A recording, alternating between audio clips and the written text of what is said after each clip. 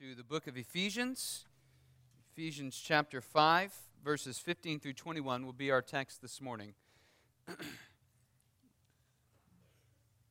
title of the message is Careful Living in Evil Days. You'll see why that's pertinent as we read the passage. But let us pray first. Father, as we come to your word now, I pray that the words that you speak to us this morning would draw our hearts near to you. And Lord, that by your Spirit you would work in our midst. And I pray, Father, that you would illuminate our minds, give us minds to comprehend the truth of your word and hearts to love the truth of your word and lives to live faithfully and obediently to the truth of your word. And now, Lord, I pray that the words of my mouth and the meditations of my heart would be pleasing in your sight, O Lord, my rock and my redeemer. For it's in Christ's name we pray. Amen.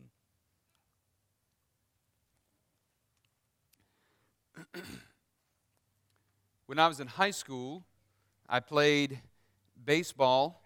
It's not all that significant. A lot of people play ball or play on some sports team or play in some or have some extracurricular activity. But for me, it was baseball. And one of the things that we did before every baseball game, it might surprise you to know, the team would look to me, and I would be the one that would have to lead the team in prayer before every baseball game. And it became a matter of ritual. It became something they just automatically looked at me to do because I was the deacon's son. And so that's one of the reasons that they looked to me, as I was one who attended church. But I desperately needed someone to guide me, to direct me, to help me see the potential that was there for having some sort of impact on the lives of these fellow teammates that I had. You see, I wasn't one who was living carefully. I wasn't one who was guarding the things that I did. I wasn't guarding my lifestyle. I wasn't guarding my walk with Christ.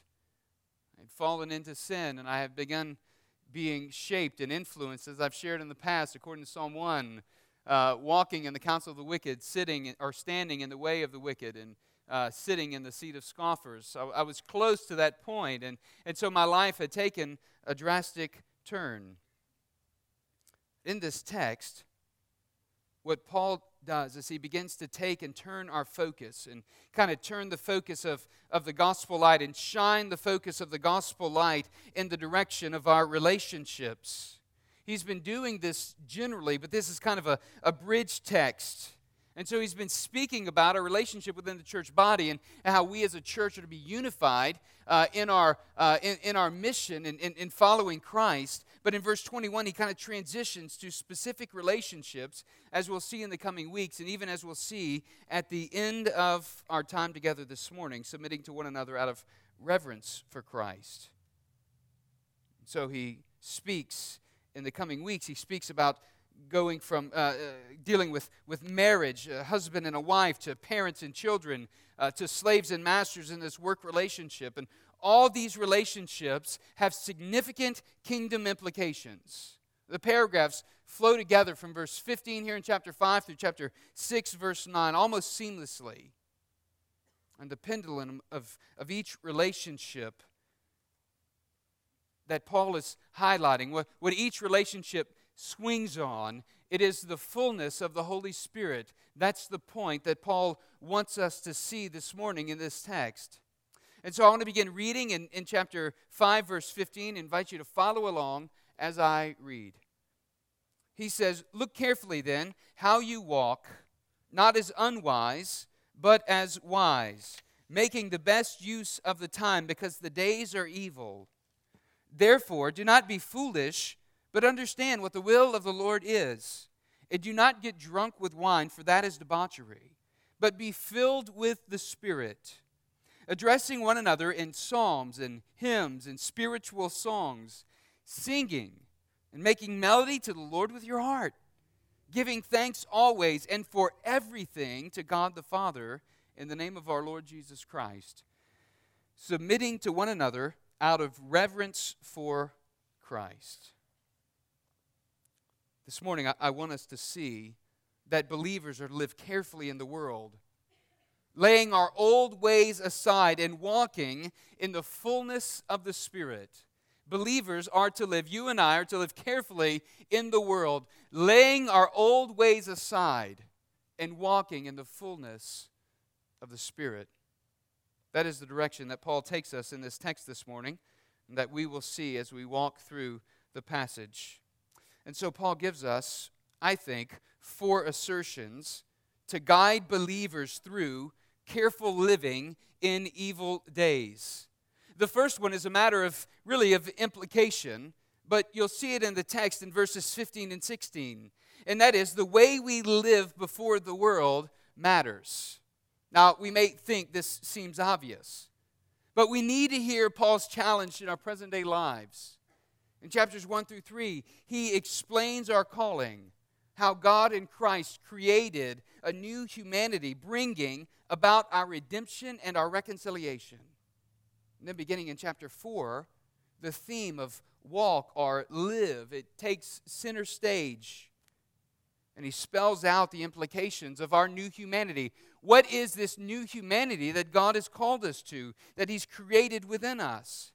And so in chapter 4, verse 1, as we've seen in the past, he says that we are to walk in a manner worthy of your calling. This is the exhortation that Paul gives to the church after he's said what this calling is in chapters 1 through 3. And then in chapter 4, verses 17 and 24, he speaks of walking in righteousness and walking in holiness. Look at what he says in chapter 4, verse 17. Now this I say and testify in the Lord, that you must no longer walk as the Gentiles do in the futility of their minds. But then look down in chapter 4, verse 24. And to put on the new self, this is that new humanity, put on the new self created after the likeness of God in true righteousness and holiness. The way that we live before the world matters. And Paul knows this. And this is what he's driving home in chapter 5, verse 2. He tells the church, walk in love.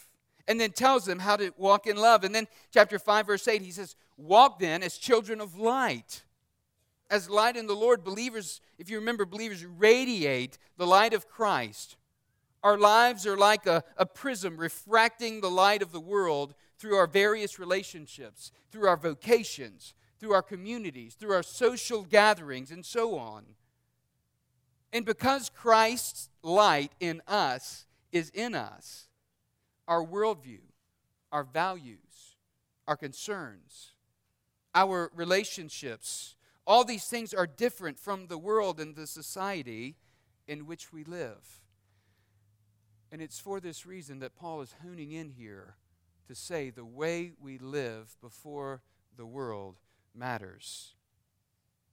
So this may be obvious, believer, but I think we need to be mindful of how our lives matter as they shine into the lives of other people. What testimony are we giving off? What are we saying about God when people know that we're believers and then they see our lives? They see our morals. They see our ethics. And so in verses 15 and 16, we see really 3 notable points, and those are the points I want us to walk through. First, we see that he exhorts us in verse 15, the first part of it. He says, look carefully then how you walk. In other words, what he's saying is, watch carefully how you walk. Look, watch, it's the same word. It's a command here in the text. And it alerts us to the urgency and to the importance of guarding our daily lives from even the slightest resemblance of evil. Believers are called to vigilance, paying close attention to our lives so that our witness might point others to Christ. And this careful living it comes as the believer is filled with the Holy Spirit of God. It's not about working to be good enough. It's about abiding in Christ's all-sufficient presence in our lives.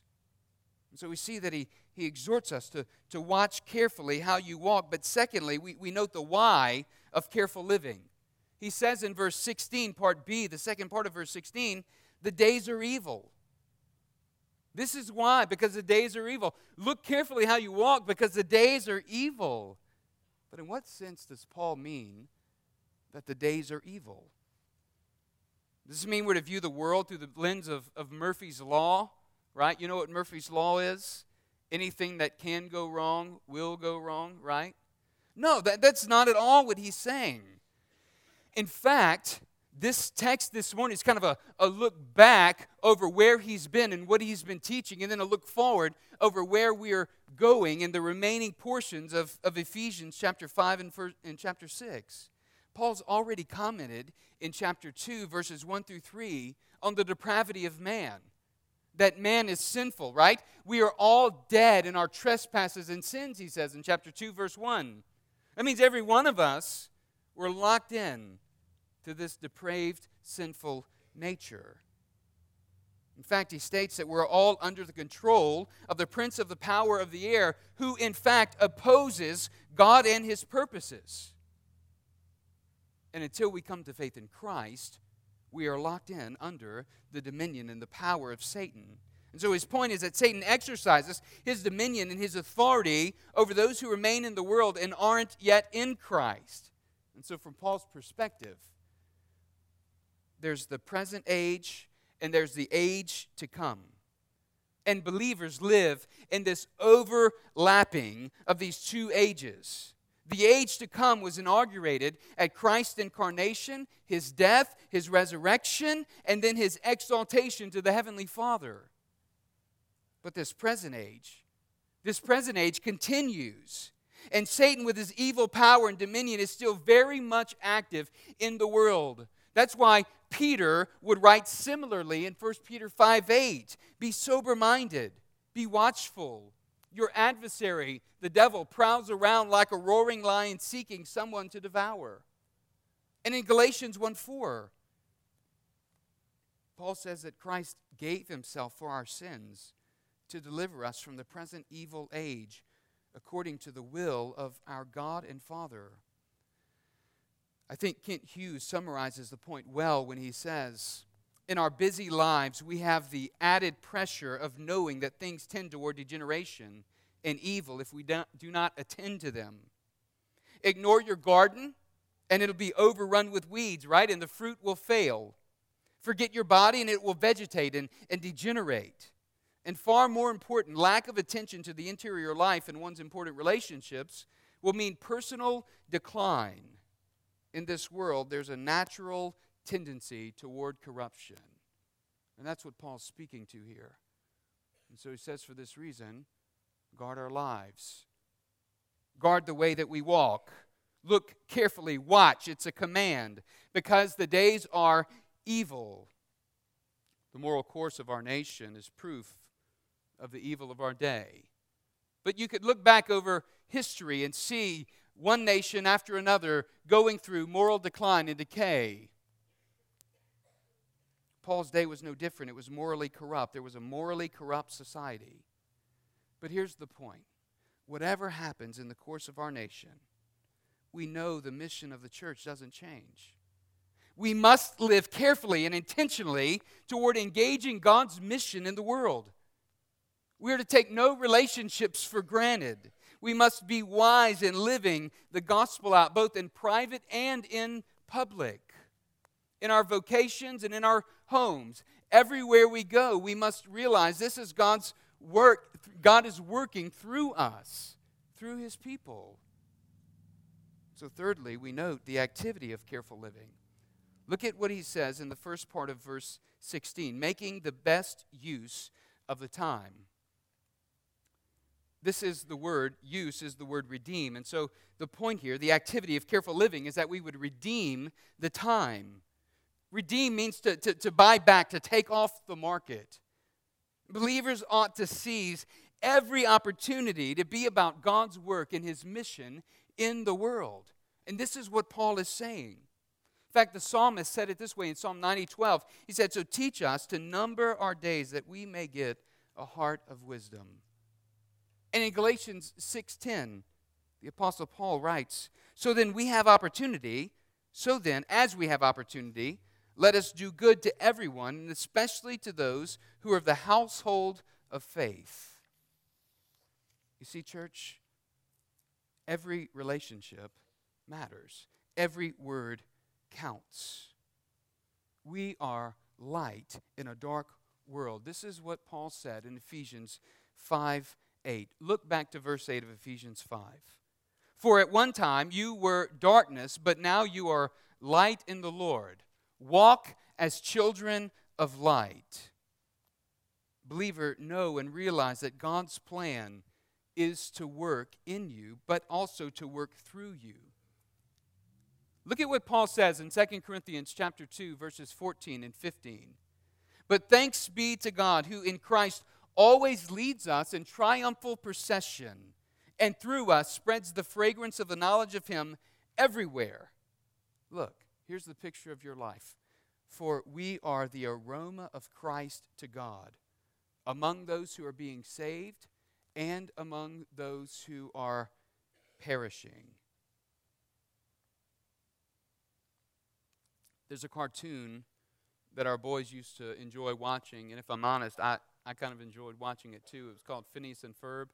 Maybe some of you are aware of it, maybe some of you aren't. But this cartoon, Phineas and Ferb, there was this exciting tagline that kind of began every episode. And it was Phineas who would say to Ferb, Ferb, I know what we're going to do today. Now, the setting of the cartoon, it's summer, so it doesn't really matter. But so they're out of school, okay? So they're looking for something to do all summer. And so here's the exciting thing. Ferb, I know what we're going to do today. And in one sense, for the believer, this is what we can say. I know what I'm going to do today. I'm going to redeem the time today. This is the activity of careful living that Paul is speaking to. That for the believer who's living carefully, we're seeking to redeem the time, to buy back the time. Believers can walk in assurance, knowing that Christ is at work in and through our lives. There's a second assertion, and the second assertion that he gives us is in verse 15. We're going to speed up here. But verse 15b, the second part, it says, we must live wisely. Look at what he says there. Look carefully at how you walk, not as unwise, right, but as wise. Paul gives us a prohibition, and then he gives us an exhortation. Walk not as unwise, but walk as wise. You see, for Paul, the wise person is one who knows God's word, knows God's ways, and then applies discernment to live his or her life in accordance with God's word and God's ways. And so here's the question. How do we walk in wisdom? Well, the good news, Paul's already told us how we walk in wisdom in his epistle to the Ephesians. I want to point out a few ways that Paul says we are to walk in wisdom. The first is that we must be students of the word and prayer. As believers, as followers of Christ, we pray and we study that we might grow into Christ through the indwelling presence of the Holy Spirit. We see this in Paul's prayer in Ephesians 1, 17 and 19. Paul models this for the church when he prays that the God of our Lord Jesus Christ, the Father of glory, may give you a spirit of wisdom and of revelation in the knowledge of Him, having the eyes of your heart enlightened, that you may know what is the hope to which He has called you. What are the riches of His glorious inheritance in the saints? And what is the immeasurable greatness of His power toward us who believe, according to the working of His might? Believer, let me ask you a question this morning. Are you giving yourself to prayer and study of the Word? How can we expect to know God's ways if we're not devoting ourselves, devoting our minds to the study of God's Word? And we ought to be communing with God through prayer. We ought to be communing with God in the course of our daily lives as we read and pray over His Word, that by His Spirit, even as He says here in Ephesians 1, 17 through 19, by His Spirit He might open our eyes and fill our lives with the immeasurable greatness of His power. So how do we walk in wisdom? Well, we must be students of the Word and prayer. But not only are we to be students of the Word and prayer, we must apply God's Word to our lives. we work to live according to the purpose and the plan of God as He's laid it out and revealed it in Holy Scripture. We see this already in Ephesians chapter 1, verses 8 and 9, where he says, which He lavished, this grace, the riches of His grace, He lavished upon us in all wisdom and insight, making known to us the mystery of His will according to the purpose which He set forth in Christ. And so we will walk in wisdom when we apply God's Word to our lives. And this point is second because it demands that we know His Word and that we spend time in His Word. Believer, do you know that God has given you wisdom and insight in Christ into the mystery of His will? Your salvation in Christ, your holiness and your righteousness is a gift from God. And this speaks to our progressive sanctification. As we learn God's Word and are wise, we grow in wisdom as we walk and we apply God's Word in our lives. Let me ask you, church, are there specific ways or areas in your life where you've been negligent to apply God's Word? What Paul is saying here is we walk in wisdom when we apply God's Word to our lives. So to walk wisely, we must be a student of the Word in prayer. We must apply God's Word to our lives. But thirdly, we're to live in community. I want you to see this in the text. We walk in wisdom when we engage with the church in fellowship and mission. We see this in chapter 3, verse 10. In chapter 3, verse 10, Paul says, so that through the church, the manifold wisdom of God might now be made known to the rulers and authorities in the heavenly places. This manifold wisdom of God is made known to the world through the church. That means the multicolored wisdom of God is displayed like this beautiful tapestry for the entire world to see as the church engages in fellowship and in mission. Fellowship is crucial for the church. We enjoy one another's company. We laugh, we cry, we pray, and we support one another. We enjoy life together. This is fellowship. This is what it means to be a community of saints, a body of Christ. I hope that everyone who's here for Memorial Day weekend will take the opportunity to come out and to be part of, to fellowship together with another sister church, as we've been invited to have this picnic on 4 o'clock on Sunday, the 28th or the 29th, that Sunday before Memorial Day. But the point is this, that as we come together in fellowship, we learn to do life together. We live life together. We see this functioning in our home groups where we have fellowship in the midst of the body, and people are sharing with one another, praying for one another, encouraging one another, and growing together. But fellowship is also crucial to our mission as well. Our lives are being woven together, and this gives testimony of God's great work of bringing people together in unity by the presence of His Holy Spirit in our lives. As we live out the gospel, shining into a dark world, we need the support and the partnership of one another. God has given every believer the church for community and mission. And so to walk wisely involves understanding God's redemptive plan of salvation and living a life that's holy, that's righteous, and that's in concert with God's saving purposes and mission in the world. This is what God is calling us to. This is how we are to walk or to live wisely. But not only are we to live wisely, the third assertion that He gives us here in verse 17 is that we must discern the Lord's will. So if you had any question this morning, how do I know God's will in my life? Verse 17 instructs us that we are to understand the will of the Lord. And I want to share with us how we are to discern the Lord's will in our life. The prohibition here is followed with an exhortation again. So Paul says in verse 17, therefore do not be foolish, but understand the will of the Lord. Understand what the will of the Lord is.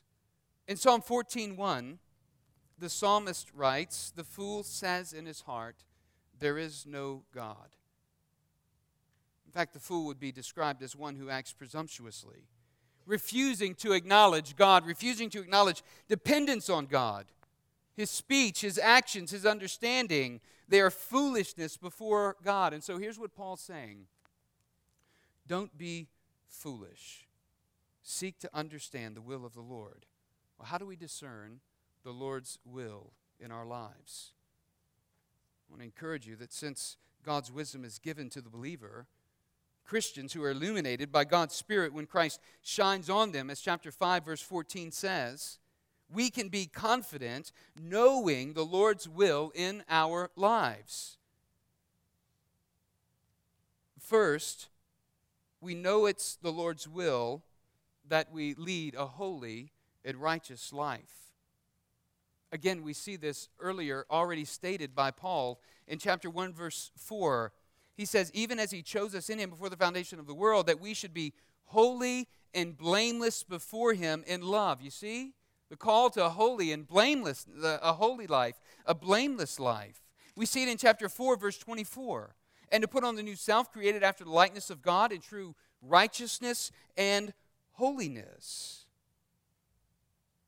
We are to lead a holy and righteous life.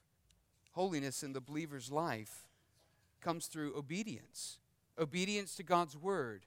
It comes through treasuring Christ above all things. We must discern God's will in our daily lives, working out our salvation, as Paul says, with fear and trembling in Philippians 2. And so this leads to God-exalting conduct in our daily living. And so the holy life promotes righteousness for the believer. And the holy life is attained as we grow in being students of the Word and prayer. Do you see the parallel? We must be students of the Word and prayer.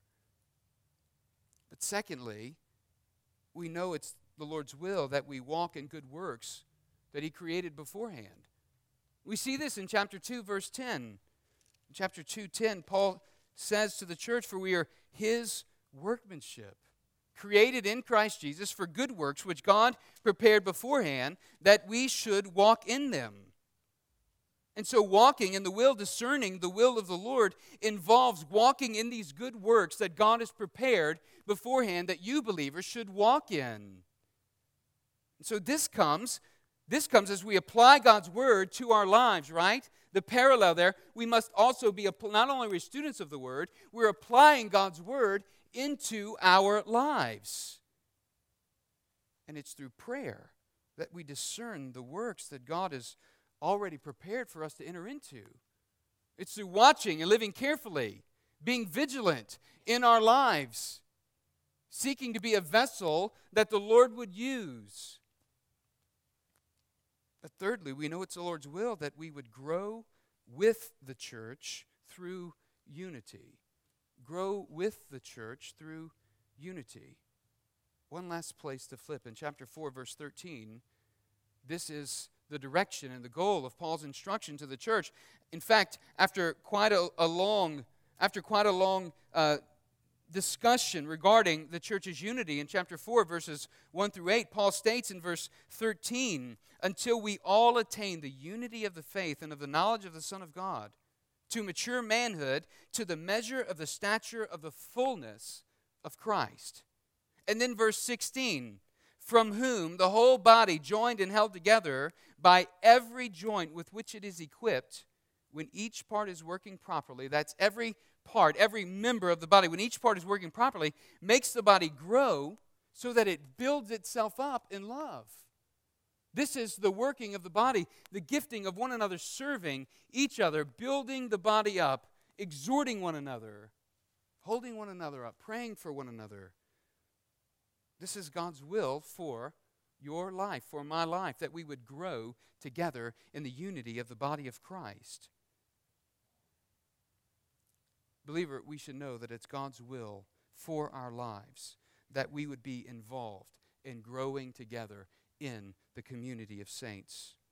In fact, our lives should take shape around the community of saints, to the point that when we even make big decisions in life, We should be consulting and seeking with others in the congregation, seeking and asking for their counsel. We should be requesting prayer over the issues in our lives. There have been many brothers and sisters in the faith that have made shipwreck of their faith because they have isolated themselves from the community, from the congregation, and they have gone off and they have done whatever they want to do, and before long they find themselves isolated way out in the middle of nowhere, having made shipwreck of their faith and not knowing what to do. The church is a gift from God to believers. In fact, Proverbs 15:22 speaks of counsel. It says, without counsel, plans fail, but with many advisors, they succeed. And the point that Paul makes through calling us to discern the Lord's will is to realize that Christ-centered instruction found in gospel community enables the believer to discern those things which are pleasing to the Lord. So discerning the Lord's will guards our lives. But fourthly, I want you to see that the Spirit-filled life enlivens our souls. We see this in verses 18 through 21. There's a progression of thought as Paul writes. Verse 15, he says, watch your life carefully. And he says, walk in wisdom. Verse 17, understand what the will of the Lord is. And now to verse 18, be filled with the Spirit, resulting in the actions that he speaks about in verses 19 through 21.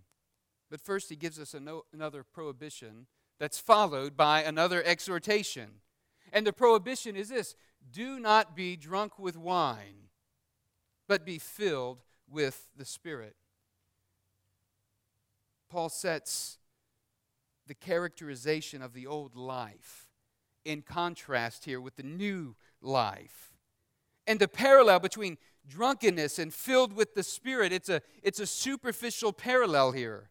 Some compare the two as controlling influence, but the difference is that drunkenness makes one lose self-control, while the Holy Spirit actually produces the fruit of self-control in the believer's life.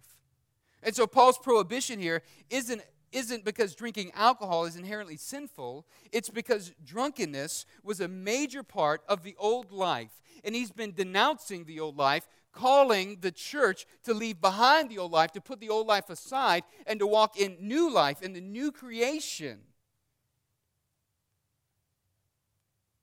And so this old way of life was prevalent in Ephesus. Believers are exhorted to abandon the ways of the world that are characterized by sin and death, as we see in Ephesians 2:1. And the reason the believers are to do this is we're to guard against any semblance of evil. And so he says, guard against. Do not be drunk with wine. Guard against drunkenness, because it leads to debauchery, dissipation. It leads to reckless living. It makes people do stupid things. It makes people lose their sense of self-control. And so drunkenness leads to sinful behavior.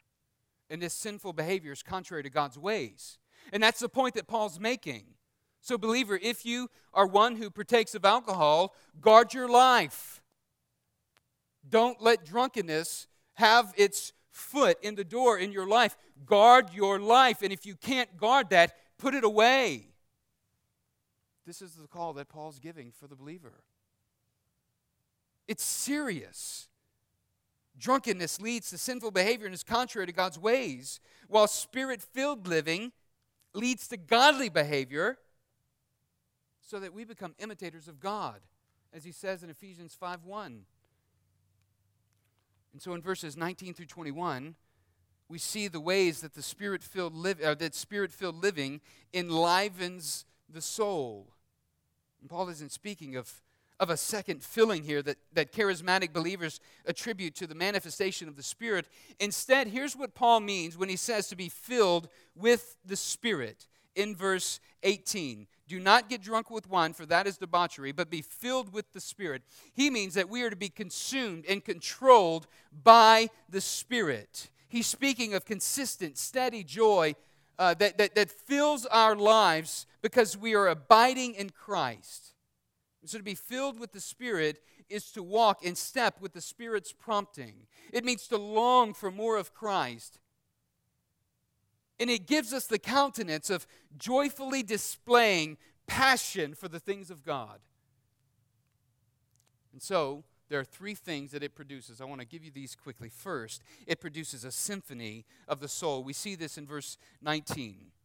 Addressing one another in psalms and hymns and spiritual songs, singing and making melody to the Lord with our hearts. The psalms and hymns and spiritual songs that Paul speaks of, his point isn't that his point is rather that Spirit-filled people overflow in song. He's not saying that we abandon normal speech to communicate with one another as if we're in an opera singing to each other, right? That's not what he's talking about. Instead, he's saying Spirit-filled believers have this vertical music of the heart which flows out of God's Word, and it flows out of being indwelt by the Holy Spirit of God. And so he says that we go about singing and making melody to the Lord with our hearts. And the outflow that comes from such filling is that the tune of our heart before the Lord becomes the tune of our lips before one another. And when we gather publicly, the psalms are on our lips from the Psalter. The hymns that we sing fill the air.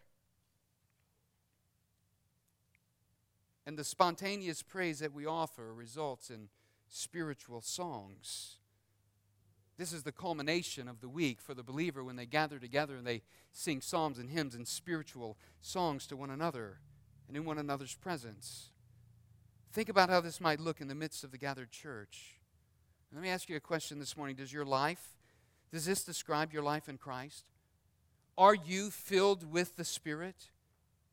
Is your countenance joyful from meditating on the Word of God and memorizing the Word of God? But secondly, not only does it produce a symphony of the soul, it produces a satisfaction of the soul. Look at verse 20. Giving thanks always and for everything to God the Father in the name of our Lord Jesus Christ. The Holy Spirit's filling brings deep, deep satisfaction. And it calls us to a radical spirit of gratitude. Empowers us with a radical spirit of gratitude. In fact, we're empowered to thank God even in the midst of hardships and difficulties. Not when there's injustice or evil, but whenever we walk through hardships and difficulties, it is the Holy Spirit's filling in our lives that teaches us how to walk through those hardships and difficulties. And so the fullness of the Spirit rules out grumbling and the critical spirit and complaining. Instead, a thankful attitude in the believer's life announces the presence of the Spirit. And so he says there in verse 20, giving thanks always for everything to God the Father in the name of our Lord Jesus Christ. We must realize that every blessing comes to us through Jesus, and that every praise goes to the Father through Jesus. And what Paul is saying here in verse 20 is that as we're giving thanks because we're Spirit-filled, everything that God has given us, we are always looking and turning through the lens and the prism of seeing God's hand at work. And because of that, we're able to take confidence and know and trust that God is in the midst of us and that He is working.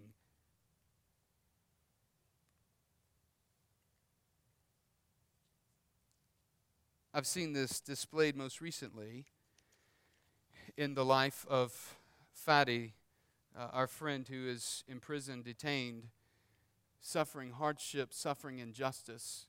And in the midst of the difficulty of his being imprisoned, he is struggling. I told him, keep reading Philippians, brother. Keep trusting in the Lord. Keep praying. Don't lose faith. And in the midst of this, he's experiencing the satisfaction of his soul, but it's difficult and it's hard. And the point is that for the Spirit-filled believer, it doesn't mean that things are always easy. But what it means is the Lord equips us. He fills us. He empowers us to walk through even the most difficult hardships of life. So Paul says, don't be drunk with wine, but be filled with the Spirit. And when you're filled with the Spirit, you will speak differently to one another, live differently.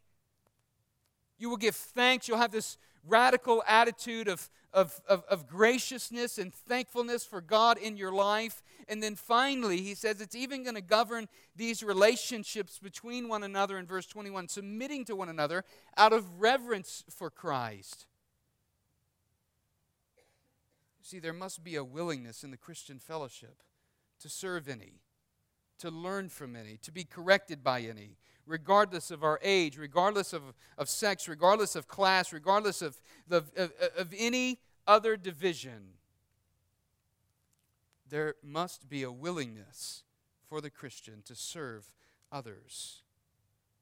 All human relationships really find their pattern and their meaning in the expression of the authority, under the authority of Christ. And if Christ himself became the servant of all, the question is, should not the believer become a servant to one another? Should not we submit to one another? This is what Paul is saying in verse 21. Submitting to one another out of what? Reverence for Christ. But isn't that hard to do, to submit to others? Isn't it hard to do, to serve others? The pride within us wells up and we don't want to do that. It's hard to do, but that's why Paul says this is a Spirit-filled action. Listen, believer, you can't serve others on your own, in your own strength. You can't do it for any kingdom benefit. And so what Paul's saying is the secret of the Christian life here is the Christian life must be one that is filled with the Spirit. Because in being filled with the Spirit, our souls are impacted. In being filled with the Spirit, there is this symphony that reigns through, or that screams through in our lives. In being filled with the Spirit, there is this deep satisfaction in the soul so that we can be thankful in all things. And in being filled with the Spirit, we walk in a way that is submissive first to Christ, and out of reverence for Christ, we are submitting to one another. We're serving one another. Get the picture of what Paul's painting for the church. As the world looks on and sees this radically different group of people who don't participate in the drunkenness, who have transformed the way that they used to live. And now there's this new life, this new humanity, this new creation that they have been brought into. This becomes a testimony to the world. So this morning, here's my challenge to us. Believers are to walk wisely. Believers are to live carefully in the world, laying our old ways aside so that we might walk in the fullness of the Spirit.